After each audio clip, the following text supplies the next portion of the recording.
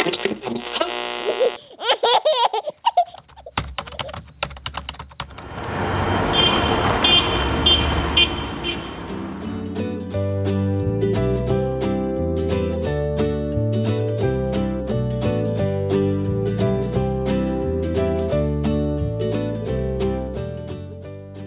and welcome to episode 11 of Head of a Codfish, a podcast about modern working families. I'm your podcast host and producer, Hayley. Now, do you remember Catherine from episode 5? Well, today we are talking to her husband, who we know from her interview is known as Sir Lunchalot. If you want to listen to her episode, I have a link to it in the show notes, but here is some background on the name. Where we fall down is where there's a lot of travel or Sickness, yeah, or out of hours functions, work. breakfasts or dinners that my husband has to go to. He does seem to eat out a lot. So lunch a lot, yeah. Yeah. Oh, no. Yeah, no, it's, I've been looking forward to this interview a lot for a few reasons. Of course, I love to hear from working fathers, and while I'm still finding my feet with interviewing the blokes, it is a great opportunity to get the other side of the picture. But also, I was interested to do my first husband and wife combination, and I know Catherine's been waiting very patiently to hear some of the answers in this episode, but also to talk to someone who is in a fairly senior leadership position in their organisation, someone who has the opportunity to take the lead in their workplace when it comes to culture around working parents and the dual responsibilities of work and family. I've had a pretty good run so far with the technology that makes this podcast go, but I must say this episode has been one that's given me a few issues. I've worked through those issues, but you may notice the sound quality in this episode is not quite as good as I would like it to be. And like my last episode, I was battling nasty throat issues, so my voice sounds pretty sketchy. Bear with me with the poor sound quality and the poor voice quality, and here is my interview with Sir Lunchalot.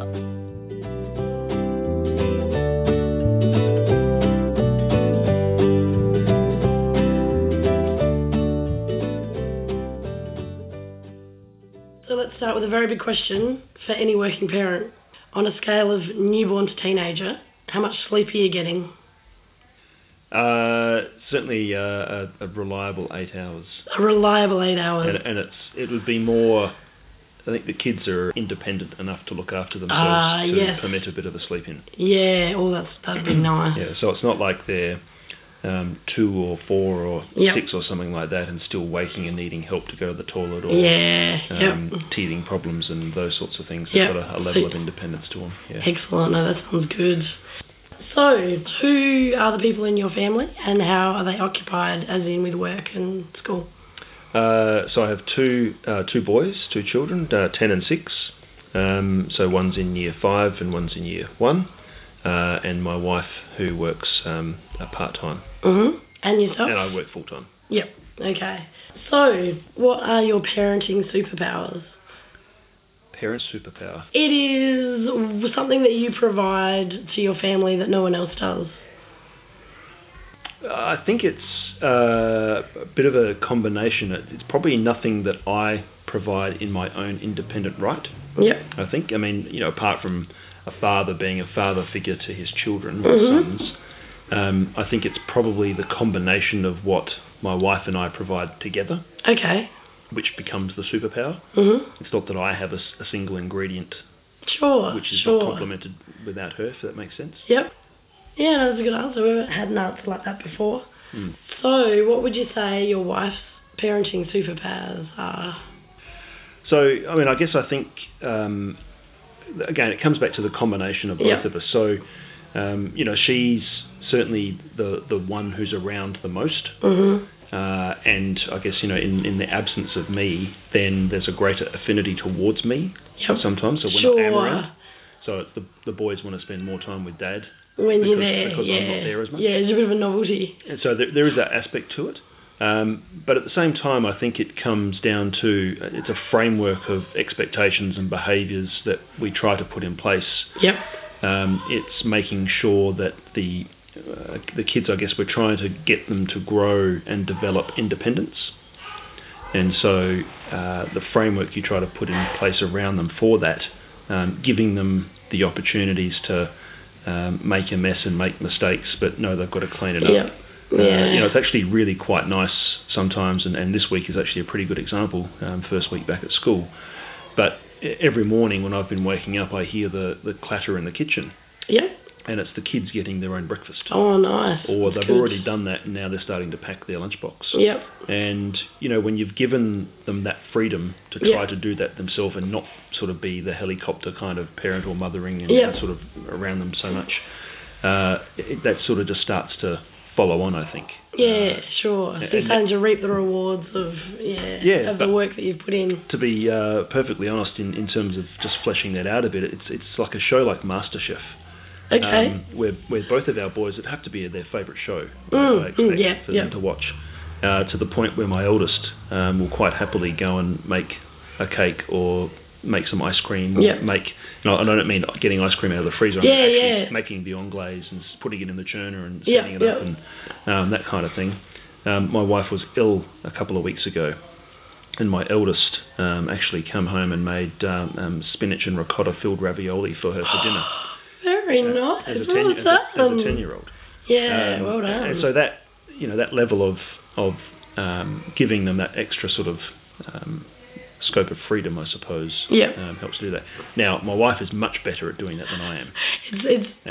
You will have to listen to her episode because we do talk about that. So when you talk about superpowers, I think she is much better at empowering the children to be independent than what I am. Sure. And I'm probably the one that's a bit more mother hennish, which I'm sure if she heard this she'd laugh at. Yes, she will. She's laughing right now. Yeah. Okay, so how is the childcare managed in your household? Who does what when? I work full-time, and my wife, who works part-time. Mm-hmm. So she's 9 days a fortnight. Mm-hmm. So every second Monday is essentially, or notionally, a day at home. Yep. And then she works reduced hours. Yes. And so I do the school drop-offs, and then she will do the pick-up. I, for my work, travel quite a lot. Yeah. And it might be where I sort of have to come home tonight and say, by the way, I'm off to country X next week. And then, of course, it's my wife's quite a significant amount of stressors in our relationship, but also her ability to do what she wants to do at work. Yes, so, that's right. She sort of bears the brunt of all that. Yeah. And so we struggle with that. That's I think a reality of having two working parents, and where both of our jobs and our professions have different demands on them. Yeah. See, we've kind of moved into a different phase at the moment, but I was in that similar position to her, where I was the one that was home, and trying to drop off 3 different kids in 3 different places alone before school and kindy and whatever. It's a tough gig. And also when you're saying about the children kind of favouring you when you've been away, I always found the transitions between husband being here and husband being away and coming back can be quite difficult. Yeah. Like with expectations of, they kind of get a sense of what part of the course is with mum, and then dad comes back and he's a bit different, and they can kind of use that a bit to their advantage. And so we always have these transition periods when my husband's gone, and then when he comes back again, just to kind of get back into our flow that we've just lost for a little while. We certainly had that. I spent 8 weeks overseas a couple of years ago, and so my wife took the full brunt of everything for 8 weeks. So I guess her sort of life came to a standstill for the 8 weeks because I wasn't there. And then of course I've come back, and the response was almost, you've interrupted our rhythm. Yeah, yeah. So, you know, she had set something up which worked for that period of time, knowing that I wasn't there to pick up any slack. And then, of course, I've come back and interrupted that workflow. So, but then, you know, you continuously adjust against that. Yeah. I guess the other thing is, you know, just playing on the Sir Lunch-a-Lot angle to it is, you know, a fair bit of my work, again, with the volatility and flexibility in having to be in certain places. You know, there are early morning starts where it's breakfasts, or there are lunches, or there are late night dinners and things like that. Yeah. And that's, again, it's part of my work. But, you know, that's where my wife sort of bears the brunt of a lot of that. Yeah, it has quite a big impact on her. Yeah, and I mean, I love Christmas where the kids would say to me in the morning, "Which country are you going to today, Dad?" Yeah, okay. Yeah. Yeah, that's tough. So with how you're organising your family, is it something you feel you had the ability to choose, or is it something that's been thrust upon you, whether from expectations or financial pressures, just logistics? No, I think it's been something, I guess my wife and I always try to make sure as much as we can that it's a team effort. And so I guess as part of the team, you know, how is it that we're trying to manage the demands and certainly from the point of view of always trying to put the kids first, I suppose. You know, I think in the order of priority of the kids versus me, and when I say me, I guess, you know, read my work. You know, my wife is certainly the sort of sore loser out of all that. She's sort of bottom on the list. Yeah. And so that's why, you know, it is the one that she misses out on a lot of the other extracurricular things that she might like to do after school hours or working hours. So, you know, from the notion of giving and taking and trying to coordinate something which puts the kids first but still enables us to pursue our professional challenges or professional endeavours, whatever they want to sort of be for us individually. It's really come down to trying to structure things around with those goals. Yeah, sure. So it's not necessarily trying to sit there and say, well, you know, we both need to be you know, working 12 or 14-hour days every day to make ends meet, or because we're trying to strive for some professional goal. It is a bit of a balance, I think, between those things. Yeah, definitely is what a lot of people talk about, is the balance between your professional goals and family and just trying to make things work as well as possible. The one big thing for both of us that enables it to work is that neither of us work shift work. Okay, yep. So, you know, there is a very big flexibility in the office hours, for want of a better way to describe it. I mean, I sort of joke and say, you know, with laptop and telephone we'll travel kind of thing, because, you know, I could be in my office at home, or I could be in my office at work, or I could be in an airport lounge somewhere in the world. And I can still do what I need to do. Yeah, that kind of flexibility that technology affords us. I'm not going to be wrapped on the knuckles if I don't get into the office until 9:15 versus 8:45, or fill out my timesheet to know that I've got to be paid my hourly rate to make ends meet, that kind of stuff. So if the sort of boot was on the other foot kind of thing, and that was the life we led, and we both had that rigid, 9 to 5 structured every day, it would be very different. Yeah, sure. So with the organisation that you have, the strategy that you have for family and work, what do you think works well? What do you feel like when something happens and you go, gee, I'm glad we can do this, or I think this is great that we are able to do this? Yeah, I mean, I guess school hours are kind of structured. Yes. And the Monday to Friday work, as much as I talk about it before as being flexible, it's still structured. Yeah. So really where it comes into, I think, outside of that is what are we trying to do in a social aspect? Who are we spending our Monday to Friday evenings with, or who are we doing things with on weekends? We've got certain sports commitments on Saturday mornings for one child, and then other sports commitments for the other child on Sunday mornings. And then now the younger child is just starting something on Sunday afternoons, and then of course there's training on Tuesdays and training on Thursdays. And so those pressures start to come in because, you know, outside of school, you know, you want to support and encourage that, but it comes at a price or a cost, which is enabling, making sure you can actually do it in the first place. Yeah.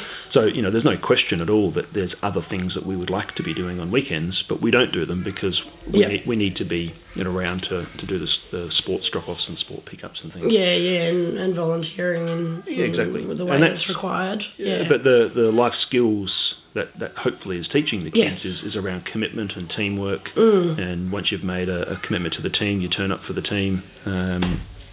Being physical and active and thinking about things outside of your ABCs and times tables and so on. Sure. Trying to make that rounded individual, I suppose. Yeah, sure. So are there any downsides with the way that your family works? The downsides, I think, and again, I'll not just because she's listening, but I will come back to my wife on this because, she does miss out on a lot. Yeah. And there's been things where, even in the past where I have said, look, we'll make sure that, I'm home on those nights so you can go to meeting X or book club Y or whatever the case might be. And invariably sort of have to come home and say, by the way, I have to travel next week. Yeah.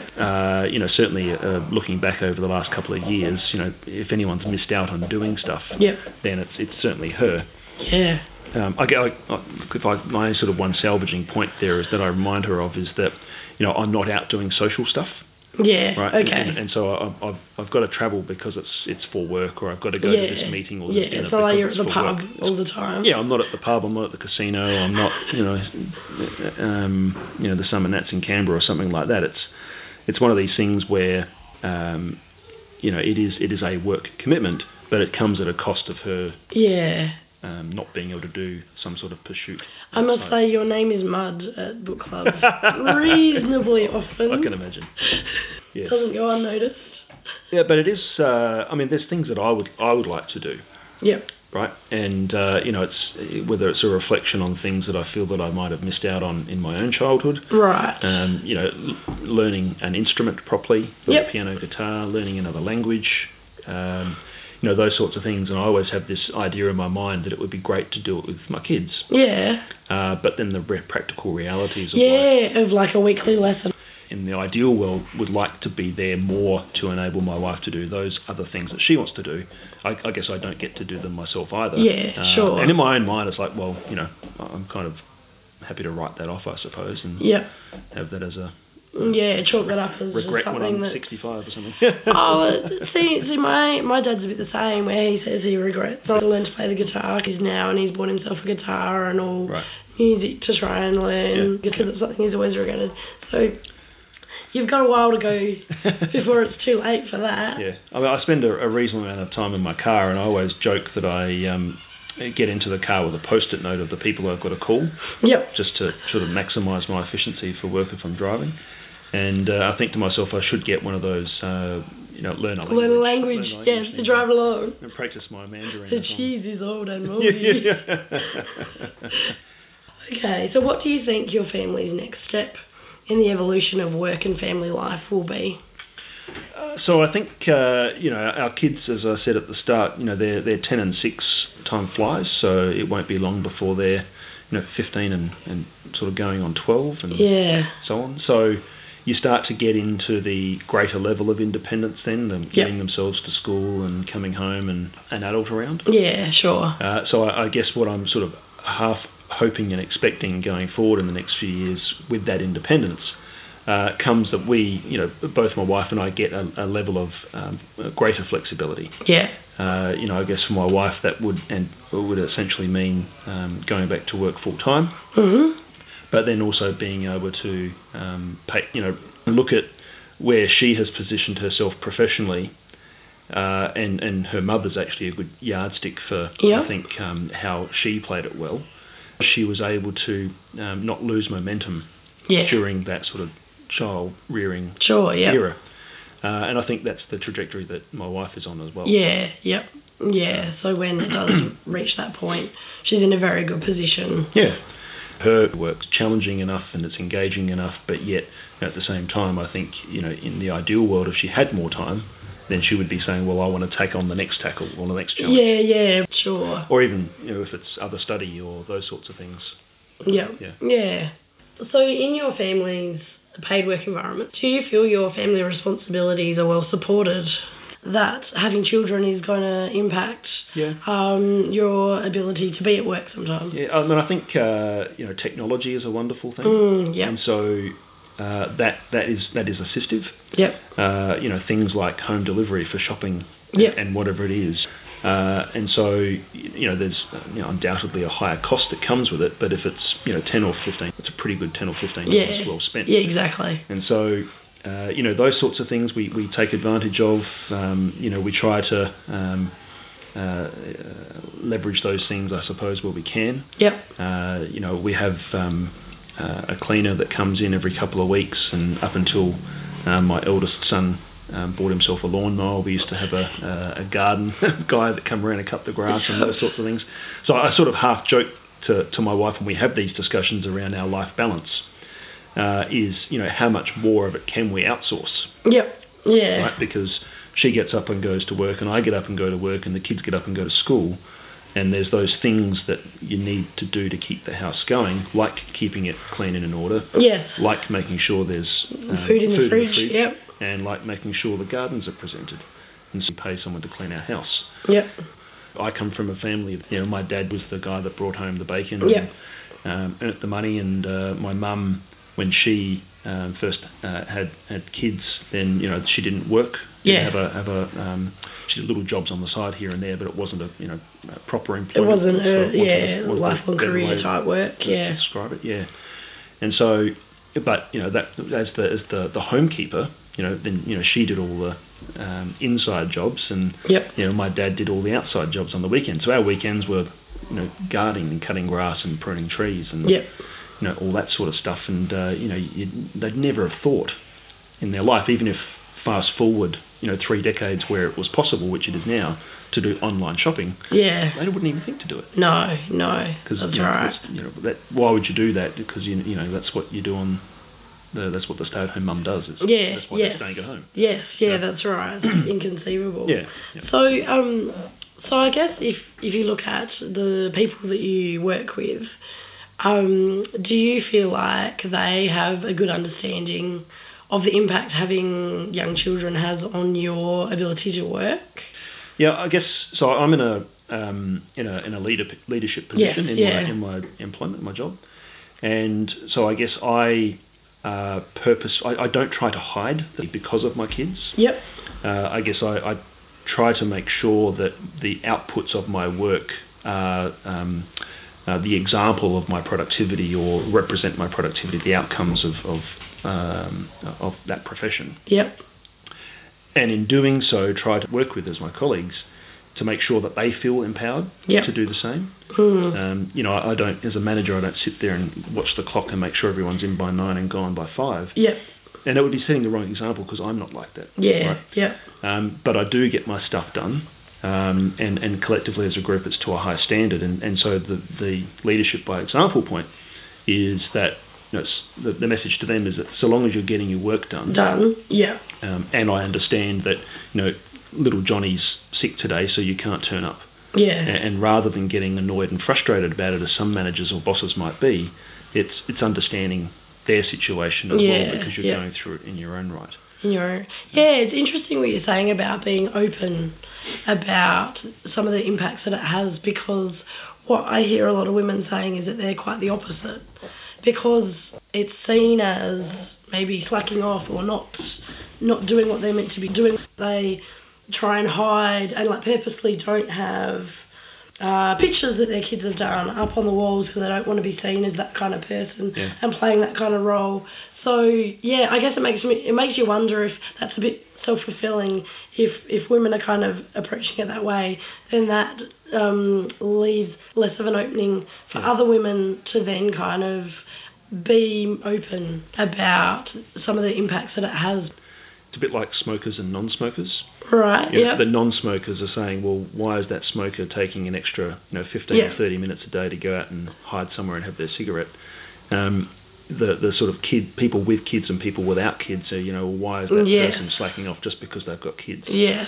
And so you're always going to get those sorts of negative comparisons, I suppose. But, even for us, and it's touch wood, largely past it, I guess, at this stage of our kids' lives. Yeah. But certainly when they were much younger and in childcare, everyone knows the first 6 months of childcare, you catch every bug that's going around. Yeah. And so you probably spend more time on sick leave than you do actually with them. Yeah. And, as part of just trying to balance my wife's work and my work, the ideal situation was, well, you've got the first day off, I've got the second day. Yeah, yeah. All that practical. Yeah.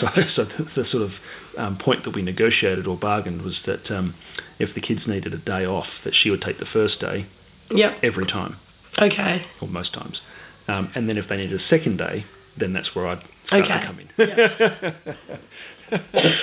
Sure, yeah. Trying to have a happy landing spot. Yeah, yeah. So I think it's those... just setting the tone, I suppose, that you shouldn't be ashamed that you've got children. Yeah, and so I think it is really, really important that leaders are doing that, and that's what the kind of experts are saying, that people in leadership roles need to be walking the walk to show the people that they're leading that is okay. I'd send a circular email around to my team saying, look, I'm not in today because child X or child Y is sick. But feel free to email me or call me or something. Yeah, and if someone's just, in your team and just had their first child and are doing that first 6 months of childcare, they're going to feel a lot more comfortable with their kid. Yeah. Well done. Very good. So in the scramble of work and family and life, have you had any funny or disastrous moments? There was one example it must have only been maybe 2 or 3 months ago, where we both turned up nice. to the pickup. Because that child felt loved that day, didn't they? I couldn't for the life of me remember who was doing what, and as my wife would happily tell you, we live by our calendars. Yeah. And I looked in my trusty calendar and it wasn't there. If it was, I missed it. And so there we were. We both turned up to the sort of after-school meeting spot to pick the kids up. So is your version of family and family and work anything like you thought it would be before you had children? It's a really interesting question to try to answer because in my life, particularly through my studies or professional career, I've always had an expectation. I've always mapped out precisely what it was that I wanted to be doing and by what age and all that sort of stuff. But then when you throw kids into the mix like that, we always knew that we wanted children, but I come from a family of 2 kids and my wife come from a family of 3 kids, so do we have 2 kids if we have 3 kids? What about the gender balance and those sorts of things? And so I think probably from the time we started trying for children, then the sort of track of where we happened to live overseas at the time, and how that fit into what we were doing with our careers and which country we were going to be in. Having a child thrown on top was quite a higher level of challenge and disorganisation, I suppose. I think the other part on top of that was both of the children were born premature. Yes. And so, that throws its own challenges in there. Yeah. Thankfully, they were both born at quite a decent size or weight. So they weren't sort of in a overly bad. They were both, well over 2 kilograms each. And when you compare that to a lot of the other kids in NICU and school, they were certainly at the heavy end of town. And at that age, size matters. So, going through those challenges, those sorts of things, trying to work through what the new routine becomes. And how you balance all that sort of stuff in again with work. My wife had taken the larger part of the maternity leave, so I sort of tried to structure mine where I was taking the leave once the kids were out of hospital. Rather than taking it once they've been born. Well, I imagine if they are kind of spending that bit longer in hospital, it does become a bit not the best use of your time. And so there's those sorts of things. It's the fact that we've got 2 boys. There's always that, do you go back for a third just to try and get the girl? I sort of, as much as my wife sort of challenges this thinking, but, my view was that we've got 2 happy, healthy children. They just happen to be boys. and the challenges I guess we went through with a couple of miscarriages and the children born premature. It's not always an easy path. Do you really want to go back and roll that dice a third time? Yeah. And for me it was let's not try and tempt fate. Let's just be happy with and thankful for what we've got. Yeah. And that's essentially where we've landed. Sure. Okay, so what advice would you give to a person or a family who is about to enter the stage of work and family life? So it's, I think there's a couple of steps that I would sort of, I guess, focus on first, which is trying to make sure there's open and regular communication. Yep. So, before the kids sort of come on the scene or a child comes on the scene, have the discussion as to how we're going to manage our time. Yeah. And that's not always an easy conversation, especially when you're talking about, people's professional careers and their own goals and challenges they might be looking to set for themselves. Yeah. But, I think understanding and talking to others that have gone through the experience and saying, well, tell us about, exactly sort of podcasts like this where you can start to have an open conversation and discussion around different people's experiences, because, whatever worked for my wife and I is not going to be the same for the next couples. But, regardless of that, I think it's that my wife and I keep coming back to when we hit speed bumps in the road with our relationship, either the family or just between the two of us, is the notion of teamwork. Yep. And we're part of a team, and if there is a speed bump or a challenge that's met, it's not to the individual to hit it and manage it. It's part of the team. Yeah, sure. But how do we address that as a team? And how is the team going to work? Team's going to work. And so one person might have to do some more heavy lifting than the other, or takes the hit in terms of sick leave, or whatever the circumstance or example might be. But if you set the ground rules, so again coming back to regular communication and open communication, and set the ground rules for how you're going to operate as a team, then I think that can start to stand you in better stead. Yeah, I think that is a really good point, because I think what I find is that it is often assumed that the woman will take more time for parenting and kind of step back from that career more, but it's not necessarily explicitly decided or considered. And on the surface it all feels like it is going okay, and they are okay with that arrangement. But then a few years down the track, you get deeper down that path, and suddenly they kind of go, well, wait a minute, I didn't really choose this. We just kind of did it because... Kind of fell into it. Because that was the default.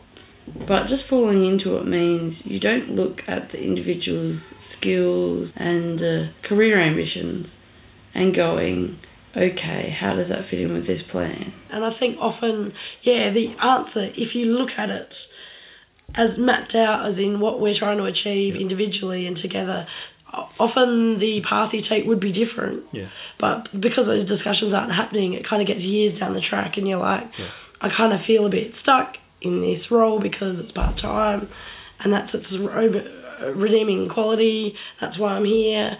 Don't really feel like I've got a lot of options. Because those discussions haven't happened earlier. Try and have the conversation early. And that's that's what I say to people as well, is to have that conversation, read some stuff, because there is some great resources, books and podcasts and whatever about that kind of stuff. So that's kind of what I say, is just kind of try and get as much of this information as you can, because once you have that information about how people do approach it, then that kind of leads into that conversation. But I think it's using those sorts of information resources as a framework. Yes. Not following them prescriptively. Definitely. Because whatever works for one's not going to work for the other, and those sorts of things. So it's trying to take the key themes away from... Yeah, that's right. It is definitely an overriding theme of what I talk about with the people I interview, is that there is just such a broad range of things, of ways that you can do it. And really any of them are okay. as long as they fit with your family and what you're trying to achieve. Right. There's very few wrong answers, and really it's okay. It's okay to be doing something that feels different to your friends, your friends' families, and even if it feels like you're a bit out of step, that doesn't mean it's wrong. Yeah, and I've got, I guess I'm fortunate enough to still have friends of mine that I went through kindergarten with. Yep. And then friends from primary school and friends from high school and friends from university and friends from work. Yep. And if you look at their family units, regardless of what professional trajectories they've gone on to do, every one of them's different. Yeah. My mates from high school, I catch up with them, tomorrow, it's been a week since I've seen them kind of thing. Yep.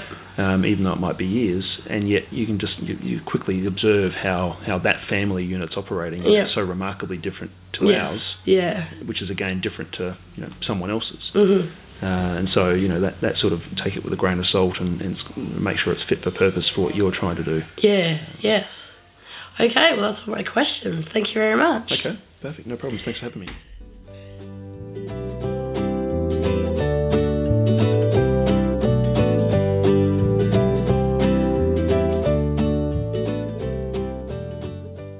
If you enjoyed this episode, can you please share it with a friend? If you go to www.headofacodfish.com/SirLunchALot, you'll be able to play this episode, but also there's some buttons to share this episode via Facebook, Twitter, or email. If you'd like to make sure you get the new episodes of this podcast as soon as they're released, the best way to do that is subscribe in a podcast listening app. The instructions how to do that are at www.headofacodfish.com/subscribe.